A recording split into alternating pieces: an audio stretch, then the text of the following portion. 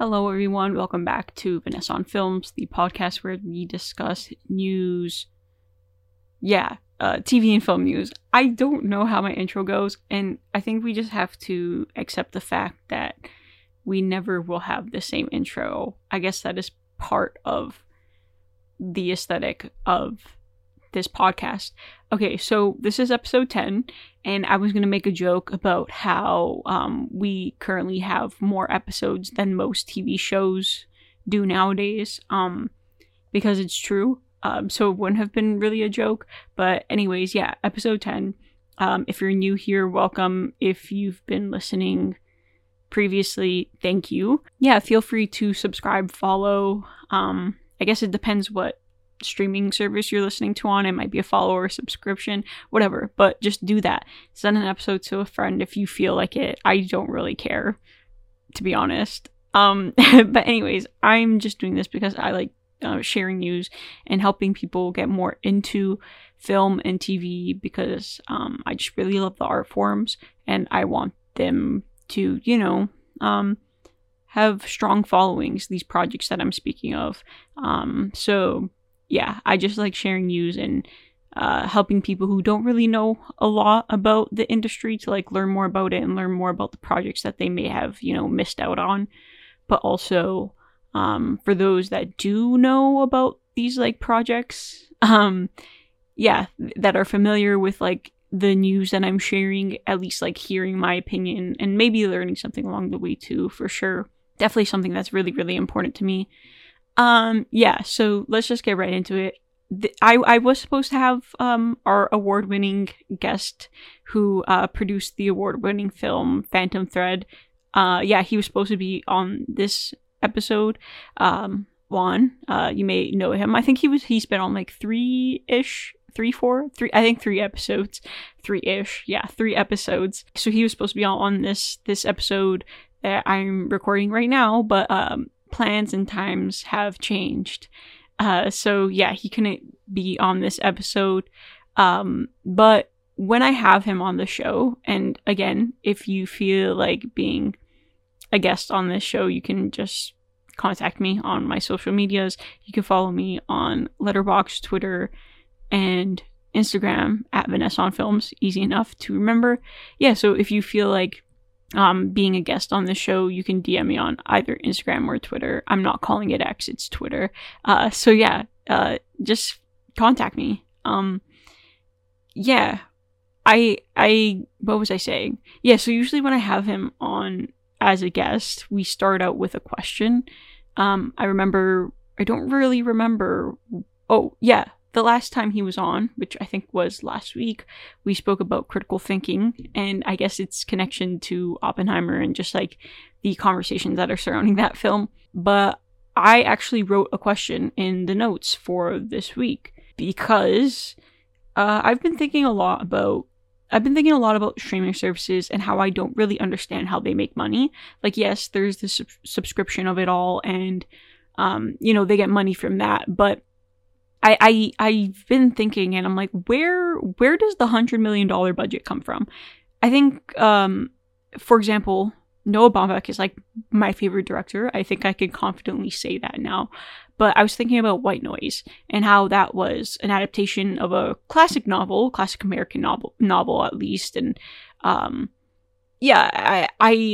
understand that a lot of people were wondering, like how he would adapt that. I had a English professor who actually was speaking about the adaptation once, and he was talking about how one of the best scenes in the book, I guess I could call it a scene, I don't really, one of the best like parts of the book wasn't included in the movie, and he's like, well, there's that.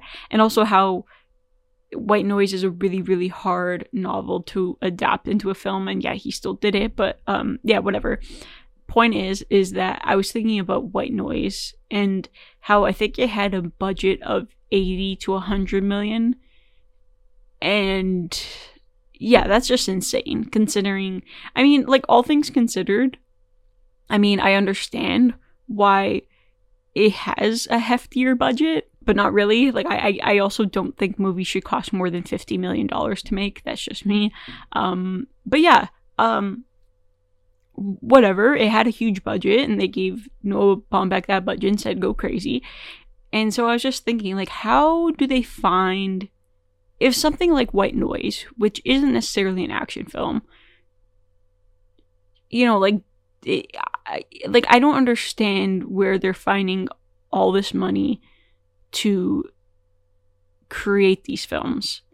Again, I understand that it is subscription based, but like, it just isn't clicking. And I know it's because I don't necessarily know a lot about the industry and how it works, but to me, it just does not make sense. And, you know, I was thinking of movies like, I think the reason I started thinking of this actually is, yes, the White Noise, like, conversation that I just had, but I also saw that there's a new Gal Gadot film on Netflix called Heart of Stone. Whatever, she's like an agent, or I don't know. I'm not watching it, but the point is that I know it has a huge budget. It is like a big, I guess we could call it, blockbuster action movie, and I just don't, like, it's not clicking for me, like, where they're getting this money from. I know that had a huge budget. It has like a huge, like, I mean, like, for what it's worth, like, you can not like her acting, that's fine, but she is still a pretty big star. On top of that, I was thinking of movies like Red Notice, which has 3 of the most expensive movie stars you can have in your film. So Dwayne Johnson, Ryan Reynolds, and then Gal Gadot as well.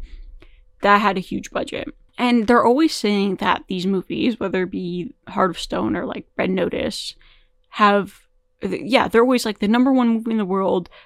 4 billion people tuned. I'm making that number up, but it's like 4 billion people tuned into them. And it's like one of the biggest movies in the history of Netflix. To me, that is just a lie. Like, I think everyone with like critical thinking skills, speaking of critical thinking skills, knows that that is a lie. Because there is no way that many people are tuning into these movies. One, because I know, because no one is talking about it on social media. I understand there's like layers to that. Like, I know like Yellowstone is one of the biggest shows ever, or like at least that's on right now, and I'm not running into it a lot on social media. That's because like demographic. But when you have something like Red Notice with those 3 stars that are huge, and straight up like no one is talking about it, and at least the only things that I'm seeing people talk about is how bad it is or how bad it looks. And again, that plays also into the budget. Like, you have $100 million movie and it looks like shit. Like, what are you doing with that money? So I was just thinking about how much Netflix lies regarding the viewership, and even like maybe like the budget. Like, maybe they are inflating this and saying, oh yeah, it has $100 million. But if anything, I think they're just like, I guess, downgrading or lessening the amount of money that it actually took to make these movies. So my opening question, if I was gonna like create this episode with Juan, it would have been, is Netflix a money laundering scheme? ? And then it was discussed, period. And I kind of just went through that already, so I don't necessarily know if I have anything to add. It just doesn't make sense to me. I don't know where they're getting this money from. I don't know how they're paying these like huge actors. Honestly, like, I don't mind Netflix when it gives money to like auteurs. Like, for example, again, like Noah Baumbach, like being able to create Marriage Story, which is like one of his best films, and also White Noise, which I guess you could hear from that that like it wasn't one of my favorite Baumbach movies. Like, I just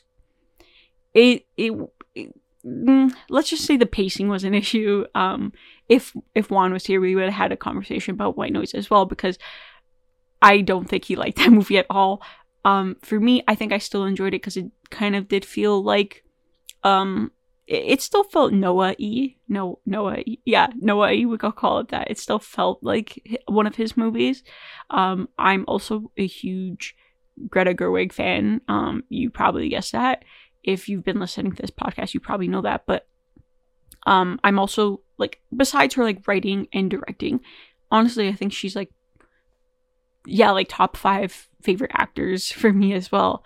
I just like really, really love her acting. And yeah, so all that being said, like I still enjoyed it, but yeah, I don't know. I've just been thinking of like how they do give money to auteurs a lot. A lot of the times, like studios, when it comes to theatrical releases, they aren't as, I guess, willing. So yeah, they gave Noah Baumbach money. They gave Martin Scorsese money to make The Irishman, which is like kind of, honestly, I think of it as an epic just because of like, I'm sure it was expensive to make, but also it was just really a really, really long film, and obviously it probably took a lot longer to shoot due to its runtime. What else? There's another movie. Okay, yeah, even like David Fincher, The Killer is going to be on Netflix in a couple of months. But they also gave him money for Mank, which I also, that's kind of how I feel about like White Noise. I think the performances were really good. Sorry, I'm like thinking, I'm like, what positive things can I say about the movie? Like, let's put it this way. I know this is a very like trite and like not necessarily good way to look at film criticism, but my Letterboxd review, I think I gave it like a 3 out of 5, which isn't, I feel like anything 3 and above is like, okay, we have a good film here. But it's like, again, I think the runtime and the pacing were issues for me. I really, really loved the black and white. And I think like it still felt like a Fincher for me. I liked his directing. It's just, I don't know. I guess I just prefer thrillers. I'm a Fincher girl like through and through, but yeah, that's just like one things that I've been like thinking about. So I think it's cool that they do give money. Netflix, sorry. David Fincher actually spoke about how Netflix kind of like takes the pressure off of him as a, I guess, filmmaker regarding like the box office like first weekend. How that is very crucial to like gauging if studios, I should say, are going to give you money for like another film in the future. And so without that, there's a lot of like, yeah, I guess there's like room to like not necessarily care. I shouldn't say not necessarily care, but not necessarily be worried about viewership and how much people tune in. Also, like Netflix lies about that stuff all the time, as I've just discussed. So yeah, I do appreciate them giving money to, you know, like the auteurs that we have, but also I just don't know where they're getting this money from. Sponsorships, maybe, I don't know. Like even like an episode of Stranger Things costs millions. Okay, I don't know if that's true, but it probably does. Like I don't understand why everything needs to be so expensive regarding like filmmaking. So yeah, that was the question we were gonna open with. I don't think, I'm just joking with the whole like money laundering scheme like title or label, but I just don't understand where they get this money from, and there needs to be like an investigation, because I feel like there's something illegal going on. Maybe not illegal, let's just say sketchy. But yeah, anyways, I'm gonna start out with the news. I'm really, what am I? I'm excited to share this news, just because, yeah, there's a lot going on, and yeah, let's get started. I have another question. Actually, no, I don't. I was gonna say something like, do you like Taylor Swift? But anyways, yeah, so there's been a lot of like discussion regarding like her foray into filmmaking. So I think it has been confirmed that she does want to create like a feature film. And yeah, so Rodrigo Prieto, he is a cinematographer. He's worked with Taylor before on, I think, The Man, Willow, and Cardigan. Maybe other things as well, but I know those 3 for sure. And yeah, so I'm gonna read a quote. It was kind of in like this interview that he did. He spoke about Taylor, so I'm gonna read the quote. He said, "She's an excellent director." And a little while later, he says, "She understands cinema and storytelling. She understands how to tell the story with a camera, and she's great with the technical aspects as well." So yeah, he was just like praising her. but also he also spoke about, sorry, I said also twice. He also spoke about how he's been in contact with Taylor because, yeah, they've worked together. I don't want to say they're friends, but they are like work friends. I don't know. They work together. I don't know if they're like actual relationship, but anyways, so he's been in contact with Taylor regarding her upcoming feature directorial debut. So again, yeah, she does plan on directing a movie in the future.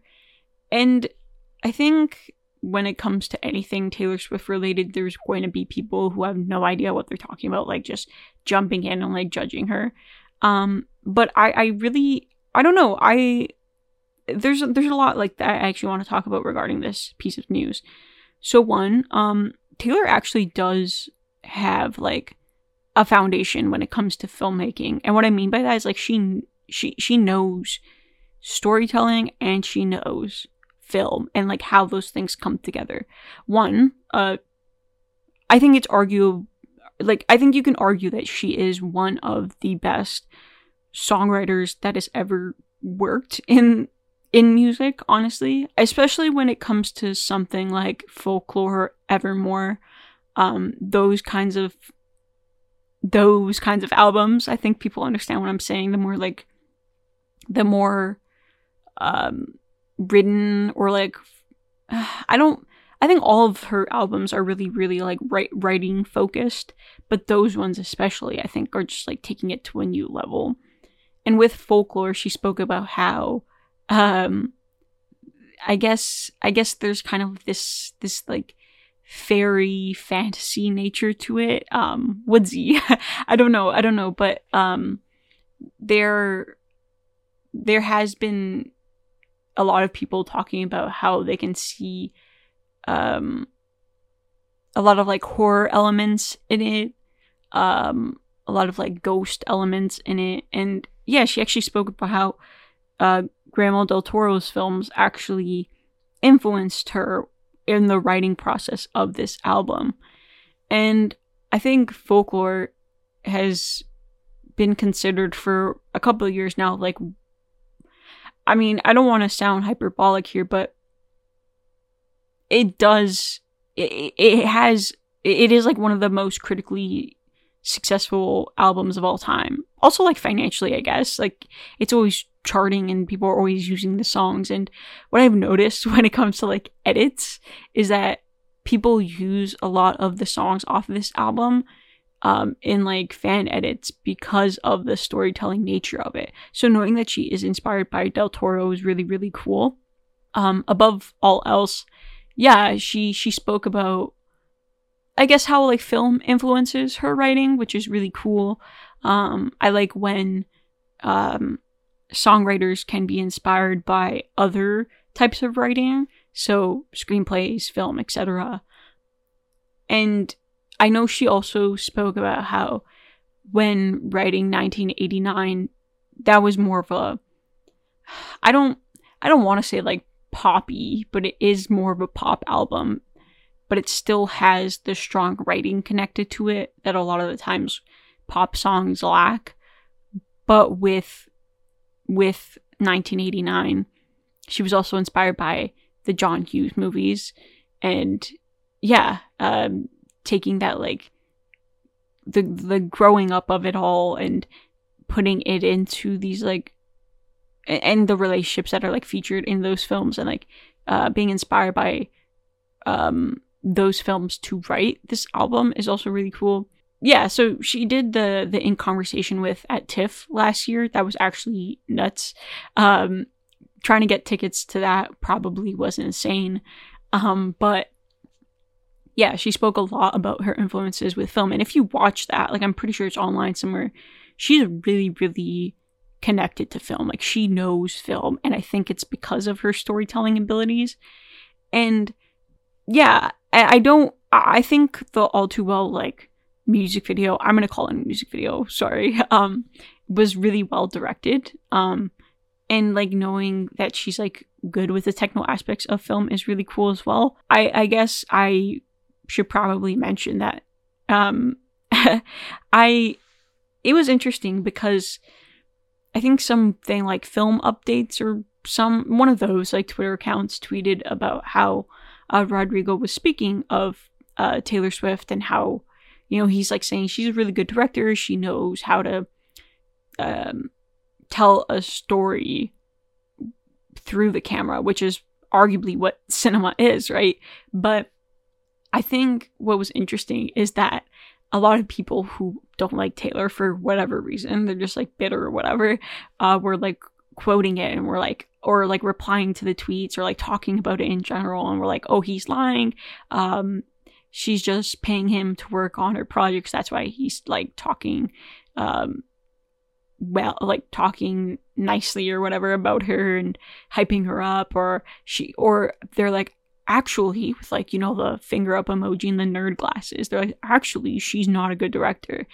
And then I like just randomly like quote tweeted the film updates tweet, and I'm like, this is really funny because everyone all of a sudden knows better than an award-winning cinematographer. I'm paraphrasing what I tweeted. And you know, the Swifties had my back. If no one got me, I know Swifties got me. So basically, I just like tweeted it, and yeah, it was fun to see, I guess, the conversations that were happening in my replies. I don't really reply to people on Twitter unless you're like a mutual, but yeah, they were just like talking about how no matter what happens with Taylor Swift's like film career, she's gonna get treated exactly the same as she is in the music industry, which is, yeah, like she's gonna get disrespected, obviously, and especially when it comes to like the cinephiles. I don't know how else to say it. They're obviously like, they're gonna try to like pick her apart and the film apart no matter what. But it's just like funny how people are like trying to be these like knowledgeable entities of cinema, even though they don't know anything about at least the filmmaking aspects of it. I don't claim to know anything about the filmmaking aspects. So obviously I'm not going to judge her on that. But I don't know. It's just funny to see. And we have to also take into consideration that Rodrigo's worked on multiple award-winning films. He's worked with Inarritu a lot. He's worked on Brokeback Mountain, which he won a lot of awards for. Yeah, so he was a cinematographer on The Irishman, and Barbie. So it's like he knows what he's doing. So let him praise his friend.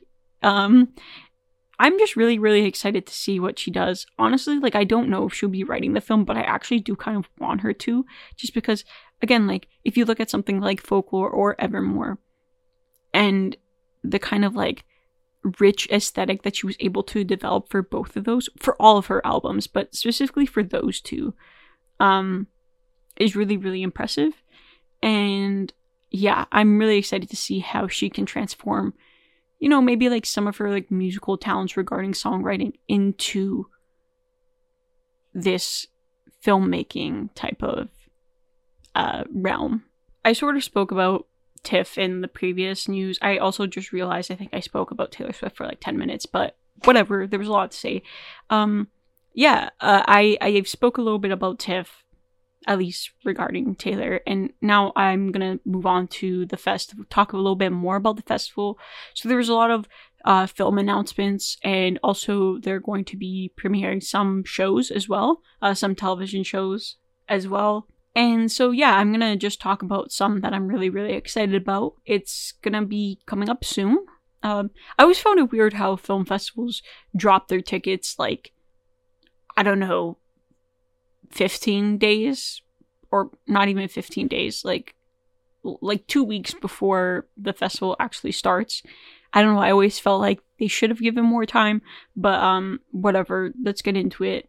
So regarding TIFF, Pedro Almodovar, he is going to be premiering A Strange Way of Life at TIFF, so it's going to at least be having its North American premiere at the festival.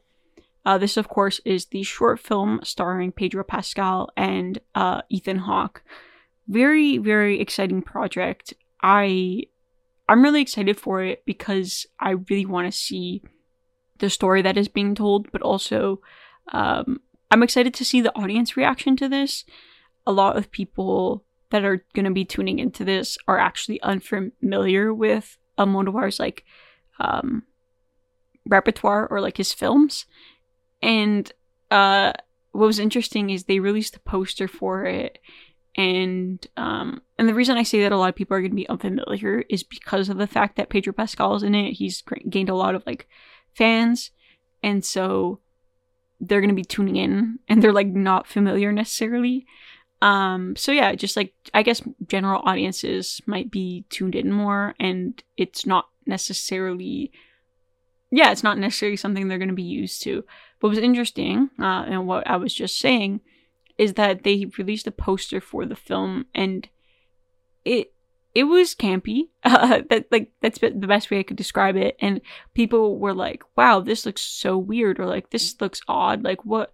Wow, this isn't like what we thought the poster would be, because it's not necessarily connected to what the synopsis is. And I'm like, well, have you guys watched an Almodovar like film? I don't know, but anyways, the point is that I'm excited to see the audience reaction, at least the TIFF audience reaction. Yeah, I mean, I guess this also connects to the news as well, but TIFF sometimes does these in conversation with segments. So again, they did one for Taylor.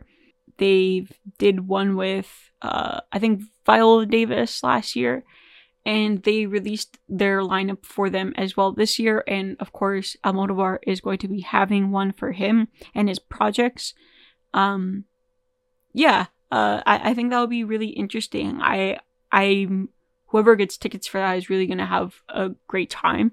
I listened to the podcast episode that he did with Dua Lipa, and the way he talks about film is really, really,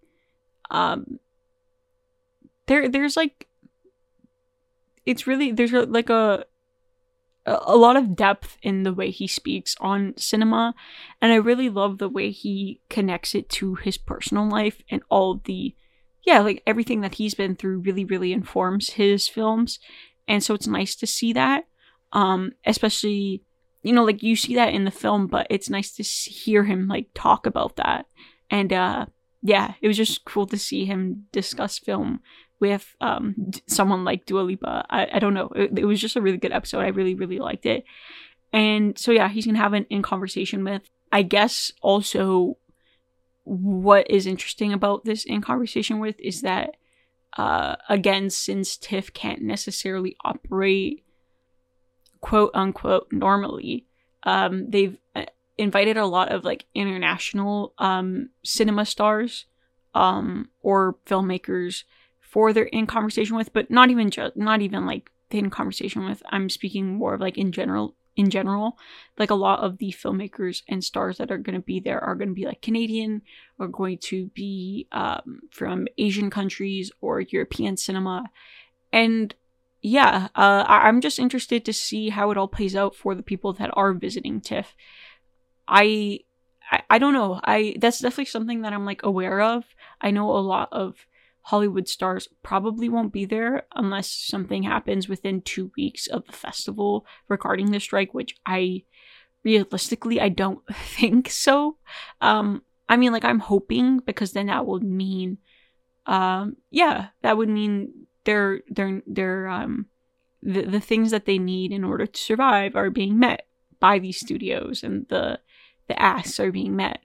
But I don't know. It's just crazy to me that a studio, or I should say studios like Neon and A24, have agreed to SAG's terms, and then something like Warner Brothers and Disney are just like refusing to do that. And I have a tweet in my drafts about that. Like, it just doesn't make sense to me.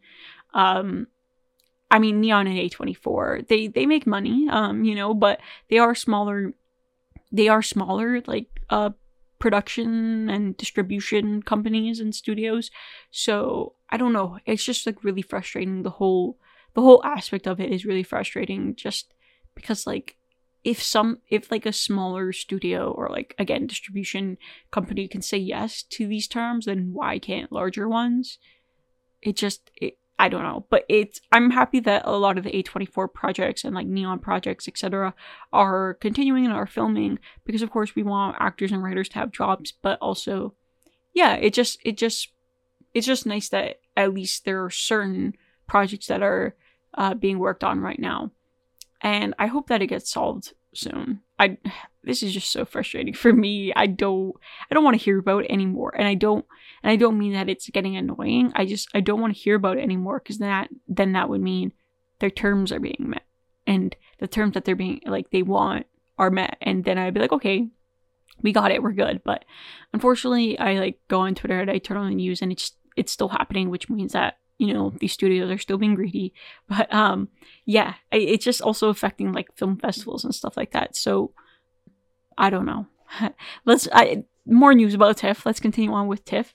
So we also got a first look for Finest Kind. This is actually a film that is going to be premiering at TIFF as well. So it stars Toby Wallace, Jenna Ortega, Tommy Lee Jones, and Ben Foster. This is about two half-brothers being played by Toby Wallace and Ben Foster. They're reunited as adults after being raised by different fathers.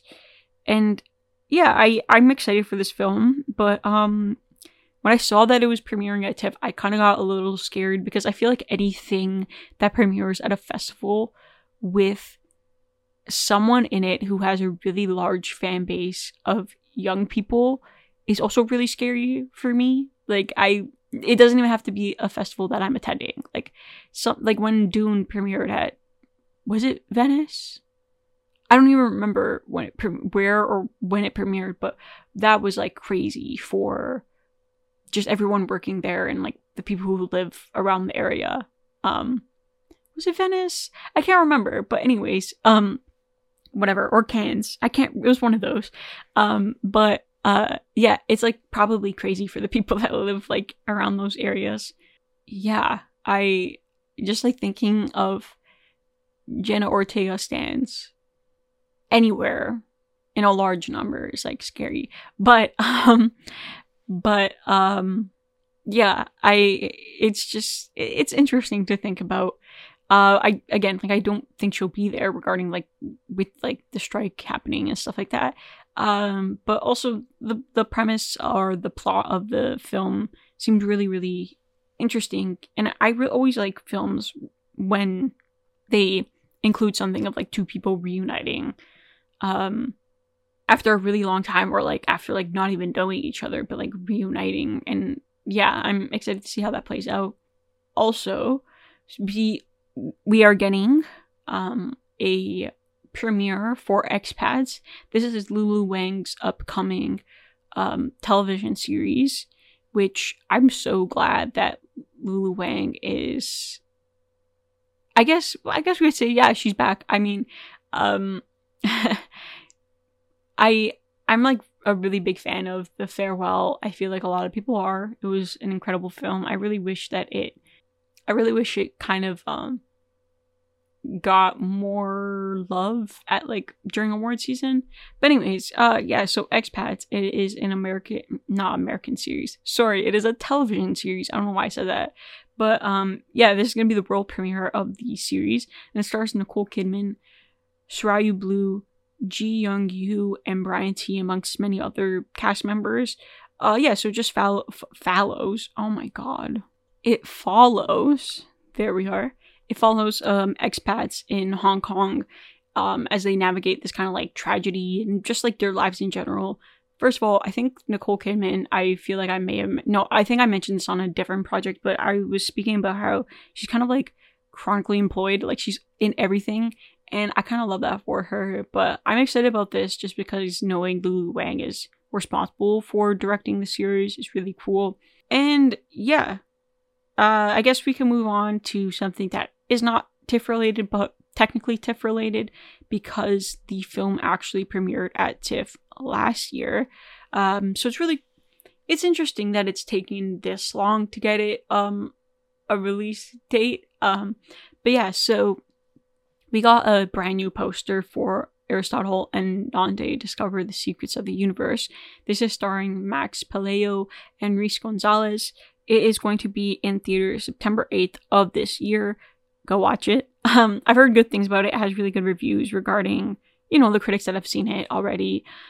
This, of course, is based on the extremely popular book of the same name, which follows two teenage boys in the late 80s and, their relationship together and how they navigate that. And it's been trying to find, a release date for a little while now. Again, it premiered last year. So I'm really happy that it has, it's got this release date. As for the poster, I don't claim to be a graphic designer. I do a lot of online. I do a lot of digital art, I should say, and I have designed a couple of posters that are really bad. So I'm not one to judge posters, but I just don't. It's not bad. I'm not saying it's bad, but I just don't like modern movie posters. I think there's something really, really strange about them. I don't really know how else to say it. It's just I like the aesthetic that they were going for with this. It's Ari and Dante, and they are together, and then there's a galaxy or whatever the hell behind them, and it's kind of giving that old painted aesthetic. At least the texture of the poster. And I don't know, it's just, they're there. I like that they kind of use the font from the book, at least the book title. But it's cute, it looks cute. I don't know, there could have been so much potential with this, and it just, I don't know, to me it fell flat. But what do I know about graphic design and poster design? So maybe I shouldn't be saying anything. But the point is that I think there could have been something there, and it just wasn't. But it's also funny because there's it says the title, and then it's from producer Lin-Manuel Miranda. Exactly. If that doesn't get you to watch something, I don't know what will. But anyways, we got our first poster for it. I really hope people show up for this movie. It's going to be in theaters September 8th, so literally less than a month away. I think it's really important that we support film like this. I don't know. It's really hard for things to make money as movies nowadays, unless it's again connected to IP, or it's part of this huge event as Barbenheimer showcased. But this is based on a pretty popular book, and I hope that it gets people to show up for it. And yeah, a story like this is really, really important. So yeah, I'm excited for it, and I think I'll enjoy it no matter what. Let's move on. This next news actually sent me because I knew it was coming. I knew I knew that it would be. I knew that it was going to get not denied. That's not the word I'm looking for. There's a word I'm looking for, and it is not coming to me. But it was debunked. There it is. Okay, so in an interview, I think it was an interview. Yeah, so Gal Gadot claimed that Wonder Woman 3 was in the works. It was in development, and yeah, she was going to be part of, I guess, the new slate of DC films and a new DC world that is being, headed by James Gunn. And then a couple of days ago, it was confirmed that Wonder Woman 3 is not happening. And DC was basically DC Studios was you just made that up. And yeah, it was, I don't know why she would say that, because I knew it was going to happen. And so Variety is basically reporting that nothing was ever promised to Gal Gadot, and the character was not necessarily confirmed to be part of this new DC universe that is happening right now. And I guess I was waiting for it to be debunked or confirmed that she was lying, because what? I don't know. I guess the point is that I knew it wasn't happening, because if you're not going to continue with the stories of, for example, Henry Cavill's Superman and Ben Affleck's Batman, those kinds of, even The Flash, and if you're not going to bring those characters back into, let's say, you're not bringing them into the new universe. Like, we got a new Superman, we got a new Lois Lane, which I spoke about on a previous podcast. I think it was episode 3 or 4, I don't know, but it's called Rachel Brosnahan Lois Lane Propaganda. I think that's what it's called. Yeah.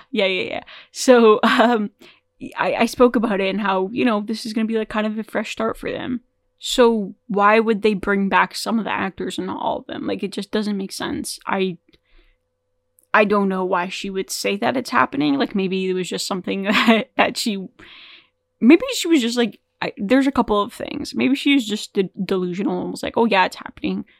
2, maybe it's something that she really, really wanted for it to happen. Like, it just wasn't happening. Or like 3, maybe like she literally thought like, oh no, I'm still part of the universe. I'm gonna say it's a combination of everything, because I don't know why she would confidently say that.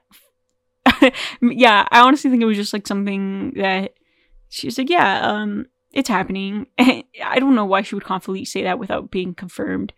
But it was very obviously not gonna happen. I don't know why she would say that. Just because, again, if you're not bringing back all the characters, then you shouldn't bring back one. Like, it's just not going to make sense. The intertextuality, let's just say that Wonder Woman 3 was happening and they were continuing with her storyline. And then they were going to bring this into the new universe. The intertextuality of it would be so confusing. Like, watching most shared universe movies now is just really, really hard for people, just because you have to watch 8 million things in order to understand this one thing.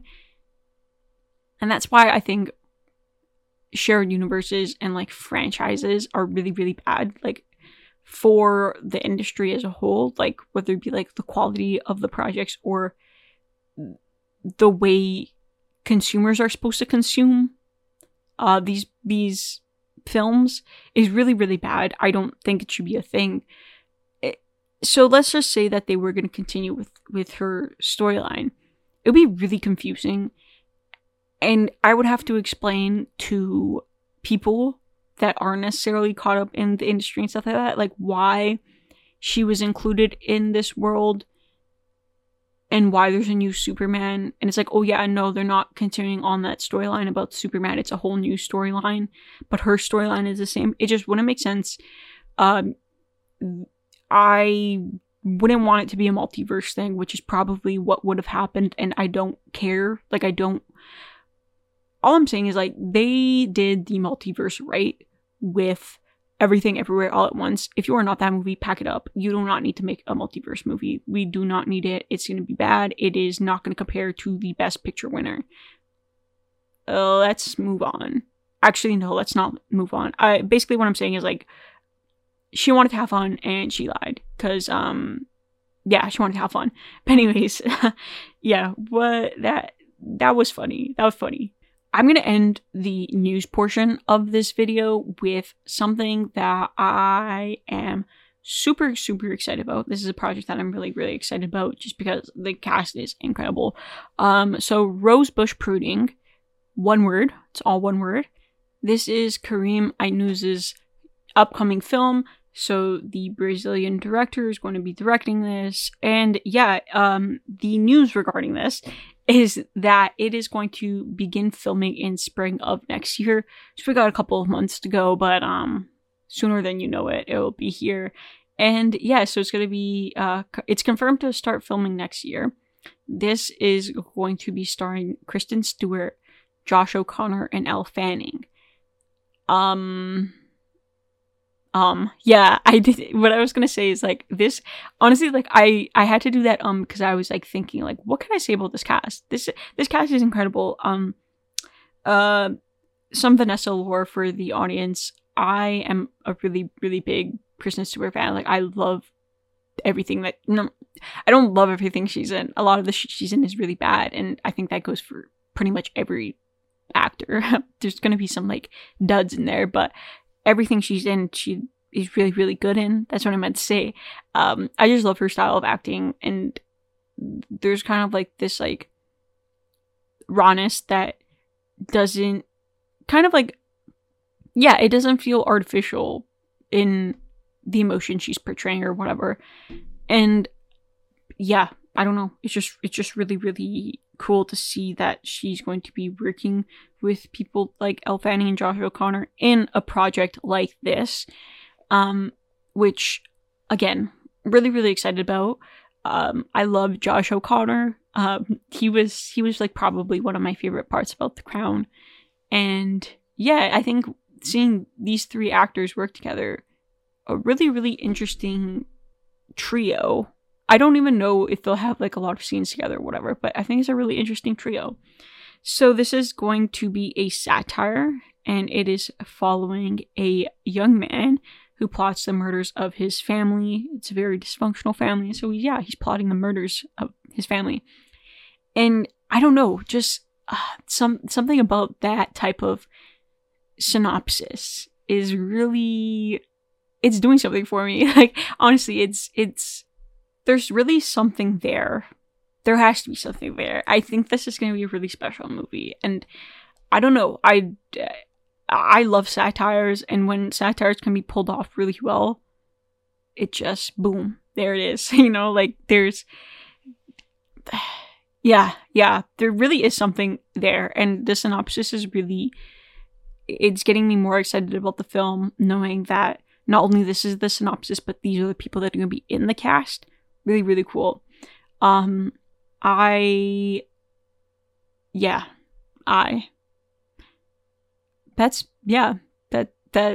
think all I want to say about that movie.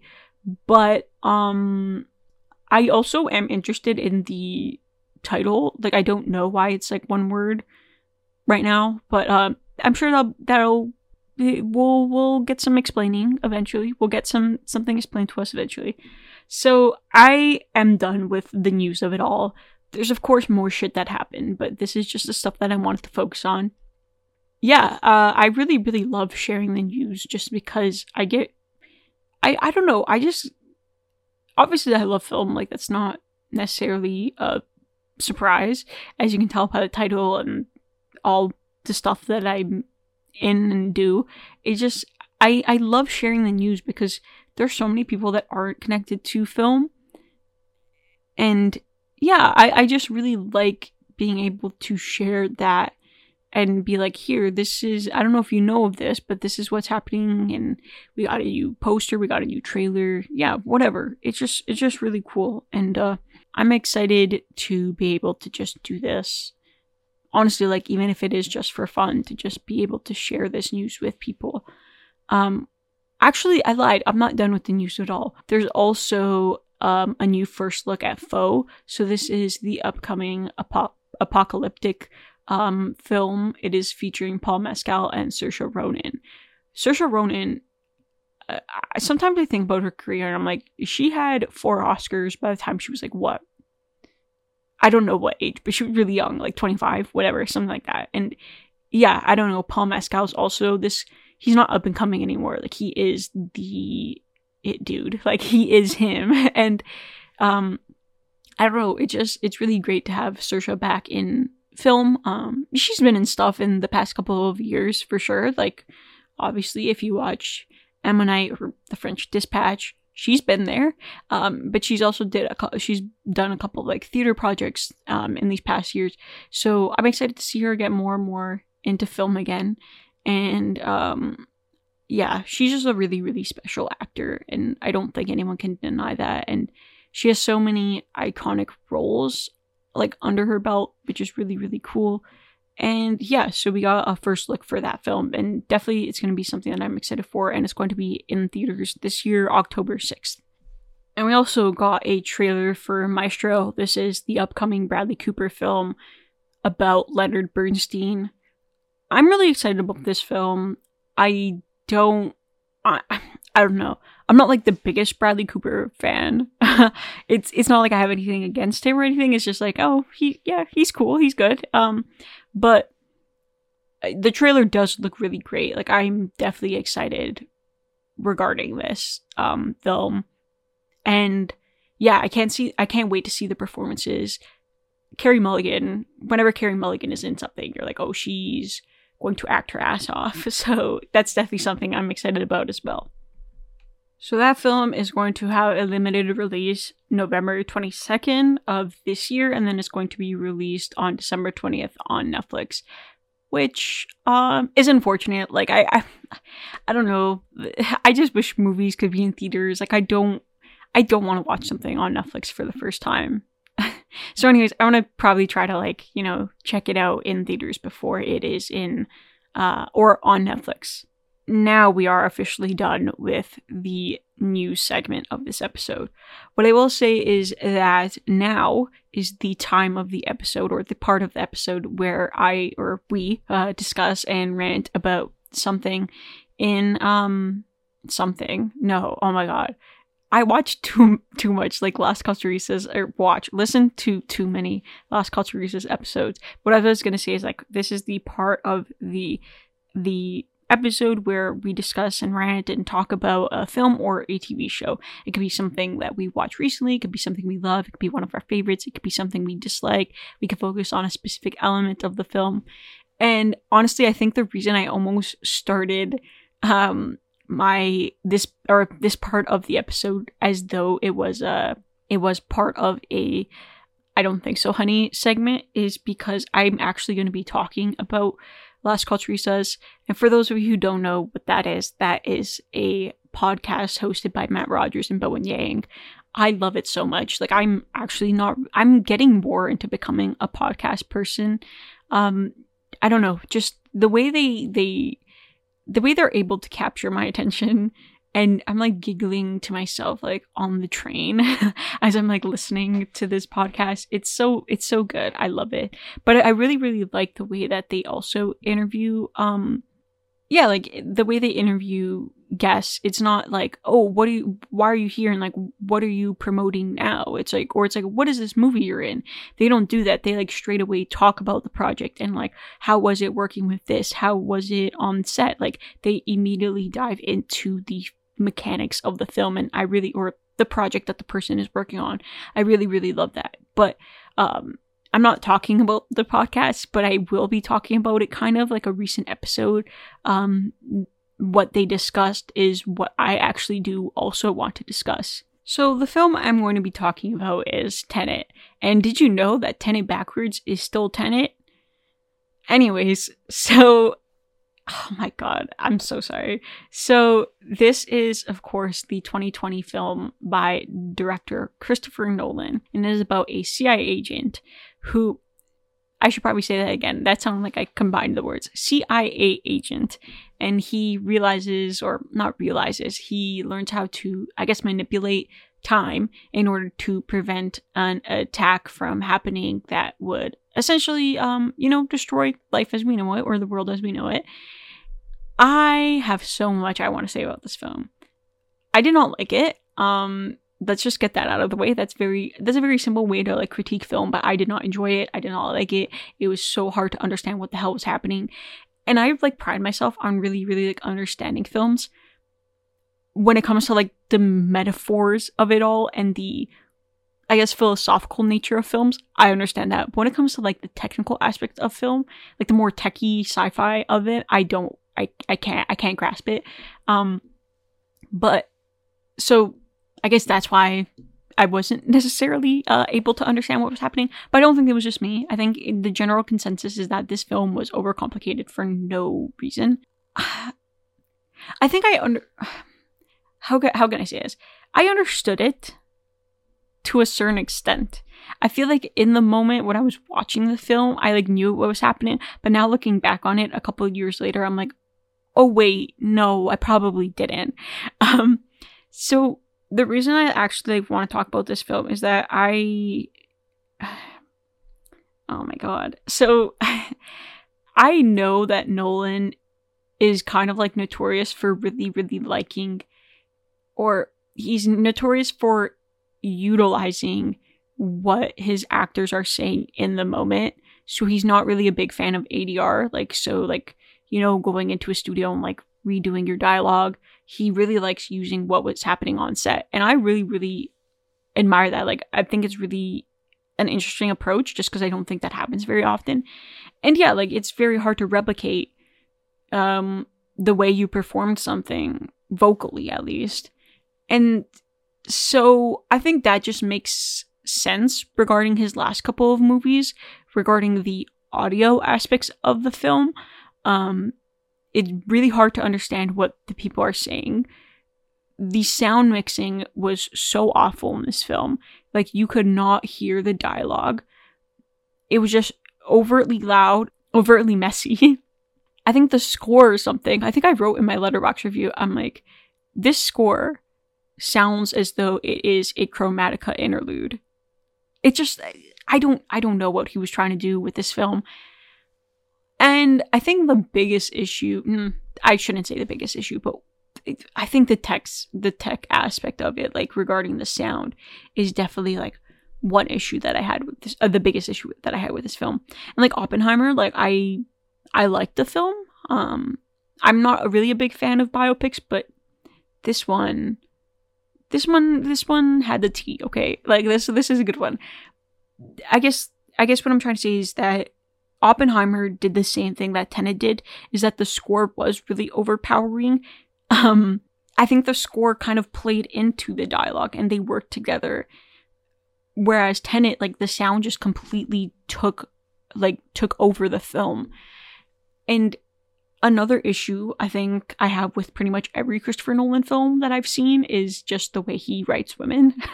I don't know, like, even the way he, like, shoots women is just like really jarring.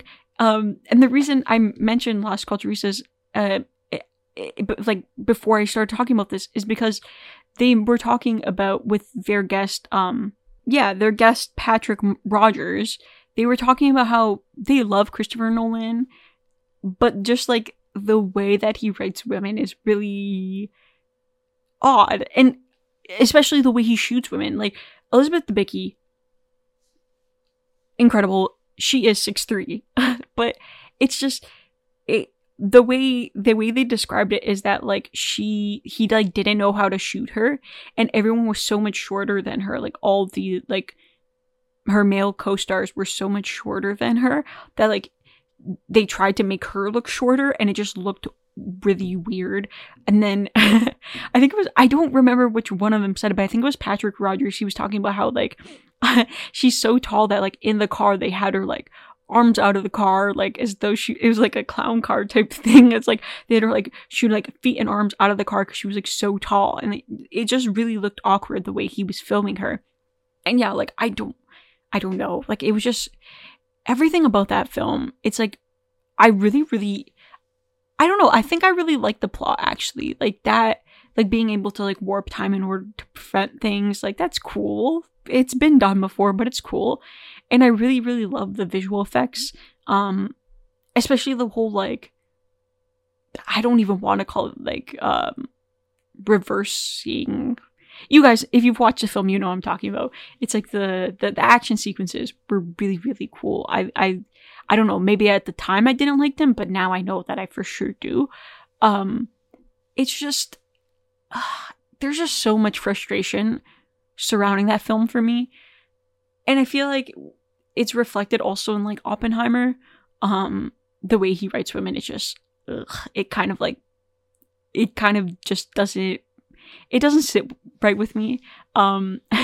It's, I have a tweet in my drafts that is about how Christopher Nolan writes women, and I don't know if I want to tweet it or not, because, like, I'm gonna get jumped either way. It's just, I don't know. It's like there's this, like, lack of nuance. It's like the way he, like, actually shoots them, like, physically, like, with the camera, is really odd as well to me. But I don't know. I still liked Oppenheimer. Like, don't get it twisted. Tenet, we need to rant about Tenet for a minute. Well, I have been, but it's just really odd for me to, like, sit there and be like, oh, this is the movie that people, like, risk their health for in 2020 to go see. It just, I don't know. And I know it was technically, like, a financial failure because the budget was, like, 200 million. Again, don't understand why movies cost so much. The budget was, like, 200 million and it only made, like, 356, which, I don't know, like, a movie making 356 million is still insane to me. Like, that's still a lot of money. And it's like, what if that budget was smaller? It just, yeah, I don't know. But yeah, Tenet, not my favorite movie. I have a lot. I honestly do want to rewatch it, but I do remember getting really bored with it. I don't know. I think I did understand the film. It's just like now thinking of it, I'm like, did I? It's like one of those films. It's like, I don't know. It's just really, really frustrating and annoying. I'm actually going to read my Letterboxd review for this film. So I watched it on February 19th, 2021. Yeah, whatever. So this is what it says. I said, hate to say it, but I was falling asleep, especially during the first act. This just didn't capture my attention. First of all, why does some of the score sound like it could have been an interlude on Chromatica? I'm being 100% serious. Secondly, I'm a no Nolan anti, but this gave me a damn headache. I honestly wasn't confused about all the time elements in this. Actually, I was just confused about the dialogue because it spent so much time telling instead of showing. Words upon words upon words upon words, saying so much and doing so little. I really loved all the Robert Pattinson and JWD scenes because they had very good chemistry. However, their characters were still boring, just like the rest of the movie. Also, why was Elizabeth Debicki literally playing her character from The Night Manager? Was that intentional? Did Nolan just rip off that part of her characterization? Am I missing something? Anyways, so that was my review of the film. Yeah, I don't know. I think I still feel the same way. Like some of the time things I think were a little bit easy for me to understand, but everything else is just like the dialogue for sure. Another aspect of the film that I kind of hated. But let's move on to some more positive things. Well, this is, I guess, coming to an end, this episode. There's a couple of films in theaters this weekend. I don't really care about any of them, except for this one. So, Mutt is in theaters this weekend. Yeah, this is I'm excited. It's definitely like an indie film, so you may have to go out of your way to find it at a specific theater in your city. So yeah, it's directed, written, and produced by Vuk Lungalov Klotz. I hope I am pronouncing that name correctly. But yeah, this is his feature directorial debut. It premiered at Sundance this year, actually. To summarize it really, really quickly, it is about a trans man who, over the course of a day, he reconnects with his father, his ex-boyfriend, and his younger half-sister. Again, it has great reviews, and so I'm gonna try to find a theater in my city that is playing it. And yeah, so Mutt is in theaters. Thanks for listening. I really hope that you, maybe check out some of the films that I mentioned. Even if you haven't watched Tenet, I think it's worth a watch. But I mean, I don't necessarily like it. But yeah. Anyways, I appreciate anyone who's subscribed or followed or downloaded an episode. I'm gonna try to have a guest on for next week. What else can I say? Oh, this is what you could do. You can follow me on Twitter, Instagram, and Letterboxd at Vanessa on Films. You can subscribe to this podcast, and I appreciate any support. I'm having a lot of writing projects happening right now. But I look forward to sharing them with you. I should probably start, sharing some of my projects on this podcast. But anyways, I'm really, really excited for all the festivals that haven't happened yet. I'm excited for a lot of the films that I mentioned. Maestro, I think it's gonna be an incredible film. I hope it is. The trailer just looks really good. Foe is another film I'm really excited about. Rosebush Pruning, I'm super excited for that. And so, thanks for watching. Listening. Oh my god, bye.